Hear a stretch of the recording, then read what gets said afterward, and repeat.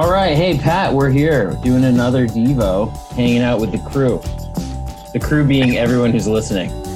Yeah, the crew is different every moment. That's right. It is different every moment. We need to name the crew. Hey, we get to talk about something awkward today. Oh, great. Normally I will pick the little passage that we're going to talk about, or the lectionary will pick the passage that we're going to talk about. But today, Jamie has all of the control. I have the control today.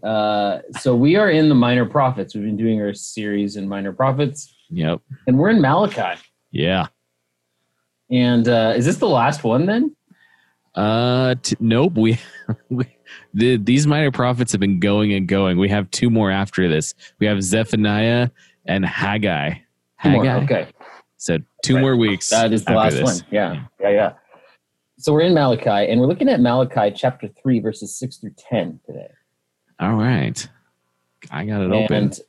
You want me to read, or do you want to read? I'm totally open. Okay, I just opened it. I'm not seeing any big words, so I'll take this one.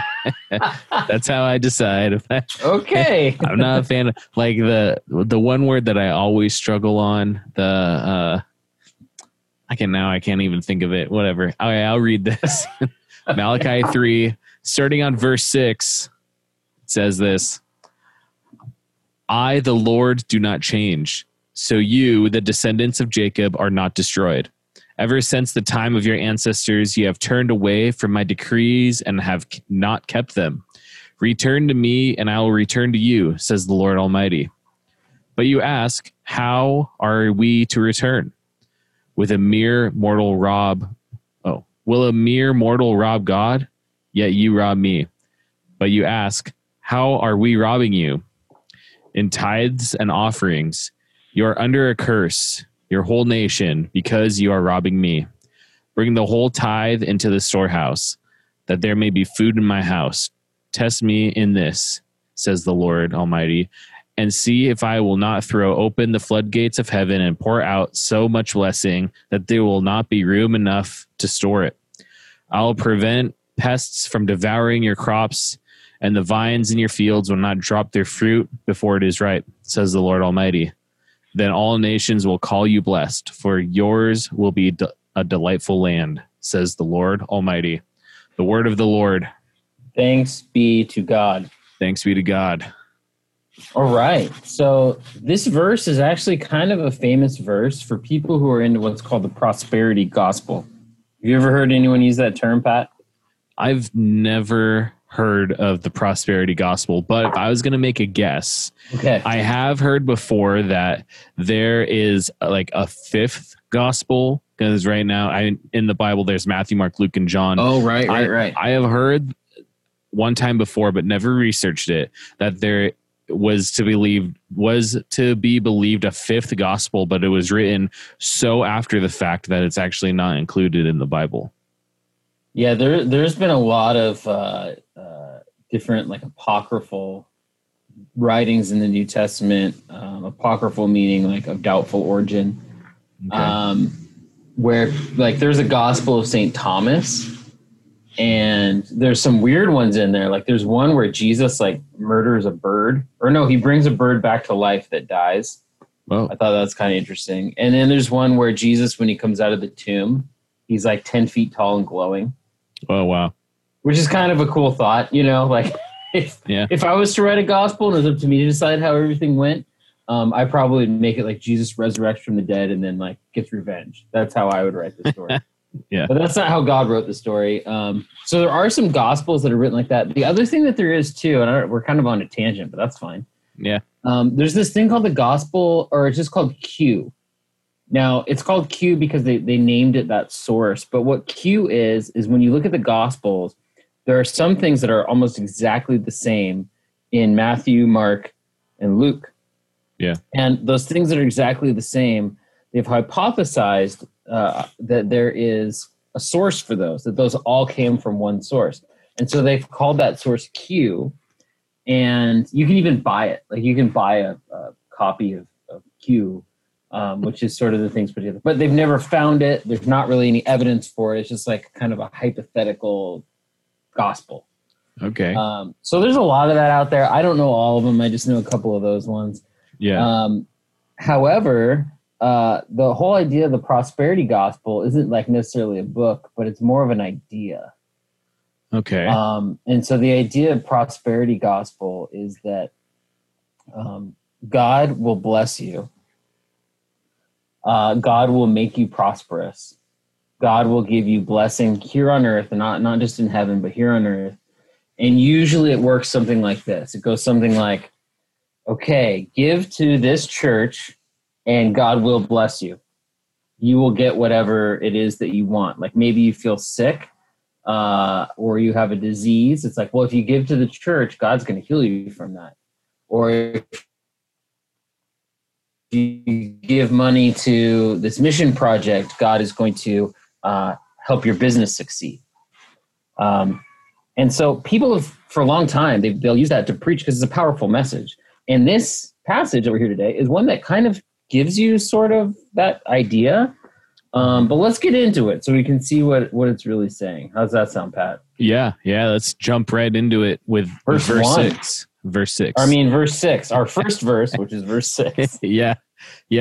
I, the Lord, do not change. So you, the descendants of Jacob, are not destroyed. Ever since it, that's just verse 6 right there. So, okay. This is a big deal, right? People always want to know, is God changing? Right. Yeah. And do you like change, Pat? No, I think we've talked about that before. Okay, good. You don't like change. I don't really like change. Sometimes I like things to be fresh and new, but I don't really love change. Like I'm the kind of guy that I don't like the fact that clothes or tools or things around the house are different. I'd rather everything be the same all the time. I'm like, that was a perfectly good shirt 20 years ago. Why can't it be a good shirt today? Yeah. And that causes some problems because, sometimes it's good for things to change. But when it comes to God, we really love this idea that God doesn't change. And that's true. And I don't want to get too crazy with it, but yes, in some aspects, God doesn't change. However, if you look to the person of Jesus, who was Jesus? Jesus was God who became man. Would that be a change? You could argue that Jesus becoming man is a change. And so does God change? Well, God being merciful to us in some way is God changing a little bit. But I think what we're looking at is really the character of who God is, how God deals with his people. Yeah. And that's difficult to recognize that isn't change, because sometimes I'll look at God and what God is doing in my life and things are changing, and I'll just by default associate that to God is changing, but God is actually the same. He's just changing my life in a way. Yeah. Sometimes it's hard to differentiate between the two. Yeah, it can be. And so, but when we look at God, if you look at your life, there's so many things that change. Like if you're just think about being a middle schooler, man. Oh, yeah. Your life is nothing but change. It's like physically, you're growing more than you ever will in your life, other than when you're like a little kid. You're growing more, and you have to also take care of yourself in the midst of that. Your friend groups change. You're changing schools. You go to a new school where you have 6 different classes every day. Yeah. So your classes are always changing, and you're only going to be there for a couple years, and then it's all going to change again. Yeah. It's like everything is change when you're in middle school. And so when we live our lives and everything's changing around us, it's nice to know that something is a constant. Something always will be. And that's what I like about this verse, right? God saying, I don't change. Yeah. Yeah. And he says, so you, the descendants of Jacob, so you aren't destroyed. If I was a God who'd change, that would be your undoing. You'd be gone. Yeah. And then verse 7 he continues, ever since the time of your ancestors, you have turned away from my decrees and have not kept them. Return to me, and I will return to you, says the Lord. This isn't the only place in the Bible where God says this, return to me, and I will return to you. I think that's such a cool line. Yeah. Yeah. It is super cool. it's kind of encapsulating eternal life. Yeah.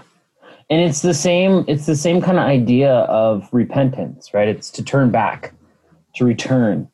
And I like this idea of returning because it's not like God saying, I need you to go a completely different direction necessarily. It's like, no, come back to what you really are, to who you truly are. And who you truly are is my child. You're my people. So come back to your ultimate real reality of who you are. Yeah. And it's like coming home, right? Yeah. Everything might be rough out there, but sometimes when you come home, everything kind of starts to settle in a little bit better. Yeah. And coming home, you go on a trip, you come home, everything's the same and nothing changed inside. Well, hopefully nothing changed inside your home. That's right. Kind of like Christ, Christ never changes. You would expect to come home from your trip and given that there is no earthquakes or they didn't tear down your building where you live, nothing has changed. It's all familiar. It's all the same. Right. And I think that's, for a lot of people who have like a decent home situation where maybe you have your own room and you have, a parent or two parents there and it's like a stable environment. Home is like, it can be a really good place. Maybe your home situation isn't good. So maybe your idea of home is different. For some people, their idea of home is maybe a grandparent's home, or maybe their idea of home is a really good friend's house, is a safer, more stable place. But So God is telling them, return back to God. And then he says, but you ask, how are we to return? How have we left is what, the question is posed. What do you mean return? Did we leave? Yeah. And then there's a little back and forth about robberies. Yeah, I love it. Will a mere mortal rob God? Yeah, you rob me. But you ask, how are we robbing you? All right. Never been robbed. Have I ever been robbed? Yeah. No, I have seen someone attempt to rob me before. What? Yeah. Do tell. I was out surfing, okay, and I was at Oceanside Pier, and I drive a really old truck, and it has a camper shell on the back that has little handles that lock. And normally I'll just latch it, but not actually put the key in and lock it when I go surfing. Okay. So if you know about the camper shell, you can undo it and get in really easily. So I'm out surfing. I'm out in the water and I can see my truck parked. And all of a sudden I see someone stop and open it up. What? Yeah, they opened up the top part and started looking around on the inside. I was like, whoa, this guy's going into my truck. And there's nothing except for a few bungee cords and maybe a ratchet strap in there. So nothing that anyone would really want or that was irreplaceable. But I went in anyway to see what in the world was going on. And by the time I got all the way in and up the stairs to the road where my truck was parked, the person was gone. But it was unlatched and open. So I think maybe they thought they were going to get something, but it was very strange. I'll tell you that. It was very, very strange. Attempted robbery. Yeah. So now even when I go surfing, if there's nothing in there, it could be completely empty. I still lock it anyway, just to deter people from trying to maybe take a quick snooze in my car or something. Well, when I was a kid, pretty little, 5 or 6 years old, we came home one night and my dad said, "Hey, stay in the car. I think someone robbed our house." Oh my gosh. And he looked at the house and you could see there were these glass louvered windows that were all taken out. So someone had gotten in through there. And so he went in the house, made sure no one was there, and then called the police, the sheriffs who came and I don't know if they dusted for fingerprints or whatever. They make a report. And actually they did dust for fingerprints. I remember that. Wow. But at the time, we were so poor as a family that the only thing they stole of value was 5 pounds of hamburger that was in the freezer. Oh my gosh. We didn't have I don't even think we had a TV. We didn't have anything that was really worth much of value. Oh, so they kind of went in there, rummaged around, and they were like, you know what? I'm just taking the hamburger and leaving. Yeah. But I'll tell you that after that, being a kid, I felt so weird that someone would go through my stuff and try to steal it. So I took my most valuable like possessions, which was like a handful of change and some dollar bills, and I put them. I got a screwdriver and I opened up the back of one of my toys, and I put all my money in there. It was hidden, so it wouldn't be robbed. Nice. And that's still where he keeps his money today. So if you come into my house and you're looking for some serious cash, it's probably inside of a toy, right? In the back of a toy. That's not true. Don't mess with my kids' toys. And don't break into my house either. So anyway, where were we? There's robberies in tithes and offerings, says the Lord. Okay, so tithes and offerings. This is what I think I'm picking up on the uncomfortable part that you referenced at the beginning. What's the difference, Pat? A tithe and an offering. Okay, so I think speaking in terms of when this was written, a tithe would be probably giving gold or whatever they would use as a form of money, probably a certain percentage. And an offering would be of like a live animal or like more of like a sacrifice. That's kind of what I think. Am I on the right path there? I think, So like the word tithe comes from the idea of a tenth. Yeah. So you think about like taxes, you get taxed on a certain percentage, a certain amount. Or when you go pay taxes, when you buy something, like I remember having $1 when I was a kid and something was 99 cents at the store. And someone's like, you don't have enough money. I'm like, but I have $1 and that's only 99 cents. Like, what about tax? Like, what? I'm like, what is this? What do I have to pay tax for? So tithe comes from the word tenth. And the idea back then was that when you made something, when you made money, when you sold crops, when you did whatever you did to bring in stuff or money, a tenth of that would go to God as an offering. Yeah. Now, offerings could also be, there was also like free will offerings and kind of like extra, like you said, like, oh, you know, I'm super stoked on God today. I'm going to give like this extra amount. Mm-hmm. And sometimes offerings were made for sin offerings. So like if you had made a mistake or did something wrong, you're like, oh man, I sure did that thing wrong. I need to go make an offering to God, like a sacrifice to God, a sin offering. And so all of this would be collected at the tabernacle or at the temple. And this would come together and it was used for different things. Like, I don't know all the laws, but I do know that some of these offerings could then be given back to people who had need, right? Oh, yeah. So like people could give this money and then this could go back to folks who were like orphans and widows who didn't have a way to make money. It also would be what was used to take care of the people who ran the temple. So in a lot of ways, it's like when you give offering at church, it's kind of the same thing. Now, God is saying like, you're robbing me in tithes and offerings. Yeah. I mean, even in verse 9, you are under a curse, your whole nation, because you are robbing me. That's big talk coming out of the Lord Almighty's mouth. Yeah, that's crazy. You don't tithe, you get put under a curse. And it is like a robbery. Yeah. I mean, can you imagine? It's pretty bad to accuse someone of robbery, right? Yeah. Yeah. Like especially if you're not sure, you know, like you wouldn't be like, hey, listen, you stole that. That's like a really offensive thing to tell someone. Right. You stole it. You're a thief. Yeah. Because you're accusing them of doing something bad and of being something bad.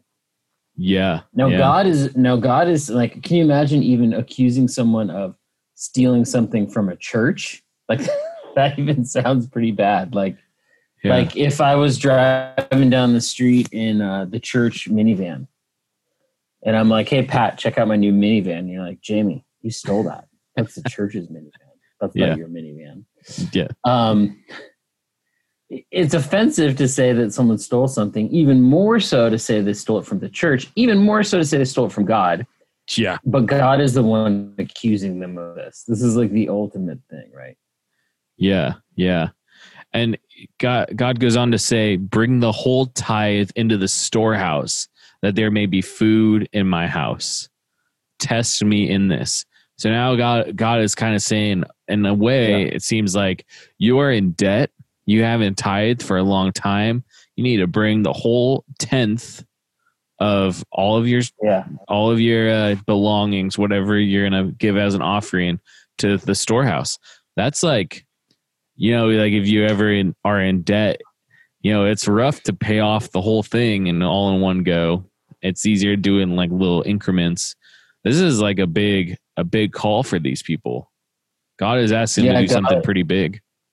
God is telling them, like, I don't want, partial, bring in the whole thing. I've given you something. You need to bring it all in.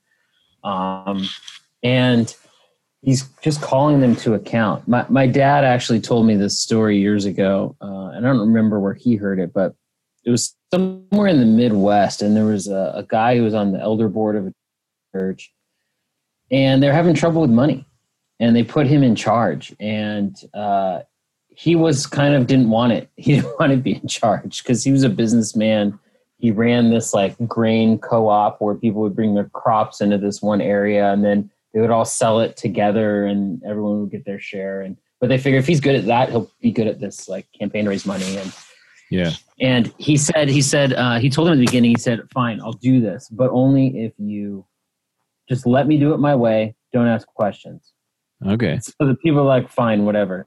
And the church was in a bad spot. They were like about to close the doors and thinking about firing people and making it bad and not working. And so a month goes by and all of a sudden they're bringing in more money. Like the guy started to change things around. Yeah. And then another month goes by and they start to set records with the amount of money they're bringing in. Oh my gosh. Everyone's freaking out. They're like, how is this happening? Finally, like they end up being able to buy like new things that they've always wanted to buy. There's so much, like there's a ton of extra money. All the ministries are fully funded in the church. Everyone's excited. But the people didn't know how this was happening. And so finally they say like, you have to tell us, like, we don't want to be a part of whatever you're doing if it's not legal, what's going on? Yeah. Well, it turns out the guy ran this grain co-op, and anyone who was a part of the church, who was committed to the church, he took 1/10 of their grain and gave it to the church without telling them. Oh, wow. So he forced everyone to tithe who was a farmer in the church. Yeah. And of course, that's not ethical. It's not legal. And in fact, the Bible even has a statement about, not having scales that are unfair. And he kind of had scales that are unfair. But what it does show, and what his point was, is that the people who didn't miss that money, and there was so much good that could happen with it, that it ended up being a really good thing for everyone. So there is an advantage to tithing, and there's something really good that can happen in it. Yeah. And I think that's what God is trying to say in the second part of verse 10, and see if I will not throw open the floodgates of heaven and pour out so much blessing that there will not be room enough to store it. That's good. I will prevent pests from devouring your crops. That's also good. And the vines in your fields will not drop fruit before it's ripe, says the Lord Almighty. So, I mean, God is kind of saying, if you give back to the kingdom of God, things will be so much more, right? Yeah, and that's kind of where the prosperity thing, comes into account. And I like to look at this and try to think about it not just as money. Yeah, because yes, is tithing a good thing? Absolutely. Giving to church is a good thing. When we look at our entire structure of our culture, people who are in need get funded mostly by government organizations, not necessarily by church organizations, although churches do help people in need as well. So even when you pay your taxes, it's like if you're cheating on your taxes, that's bad, because that money actually goes to help others. And what God cares about is our hearts. And the Bible even says that where your treasure is, there your heart will be. So if you don't care about God, you're probably not going to give any money to God. Right. God cares about the heart. And so this is an understanding that God is seeing these people and seeing that their hearts are far from him. And one way that he's seeing that is in the way that they're giving and the way that they're giving back to the temple. The prosperity piece of this, and this is a big deal. Test me in this. God is actually calling them out. Yeah. He's saying, because sometimes you say, I don't want to give money to God because I need that money for other things.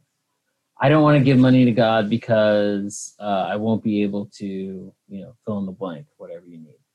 Or I don't want to give money to God because then I won't have enough to get by whatever time or whatever. And God here is saying, test me in this, give the money to God, give the 10th, and then watch what happens.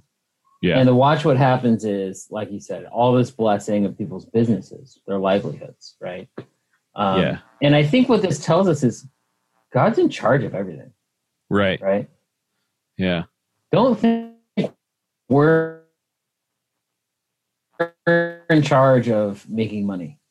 One or two problems or one or two issues or one or two natural disasters to change that completely. And for us to know that we are no longer in charge. Yeah. God is always God is always in charge. Always. And even in verse 12, then all the nations will call you blessed, for yours will be a delightful land, says the Lord Almighty.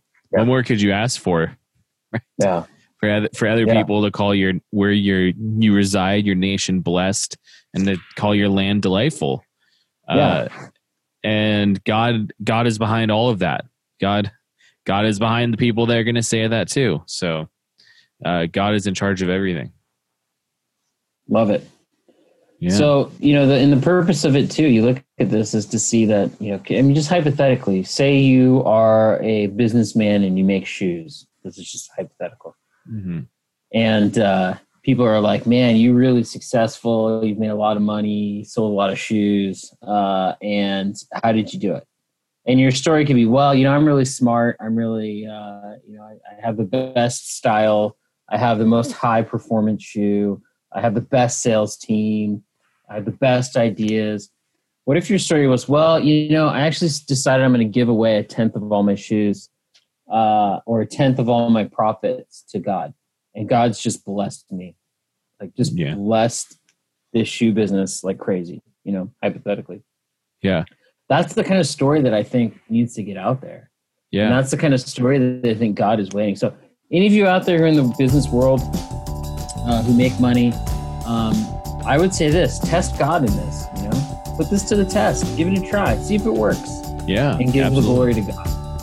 Yeah. Give the glory to God. Praise the Lord. Thanks for tuning in. All right. Bye. Talk to you all soon. Bye.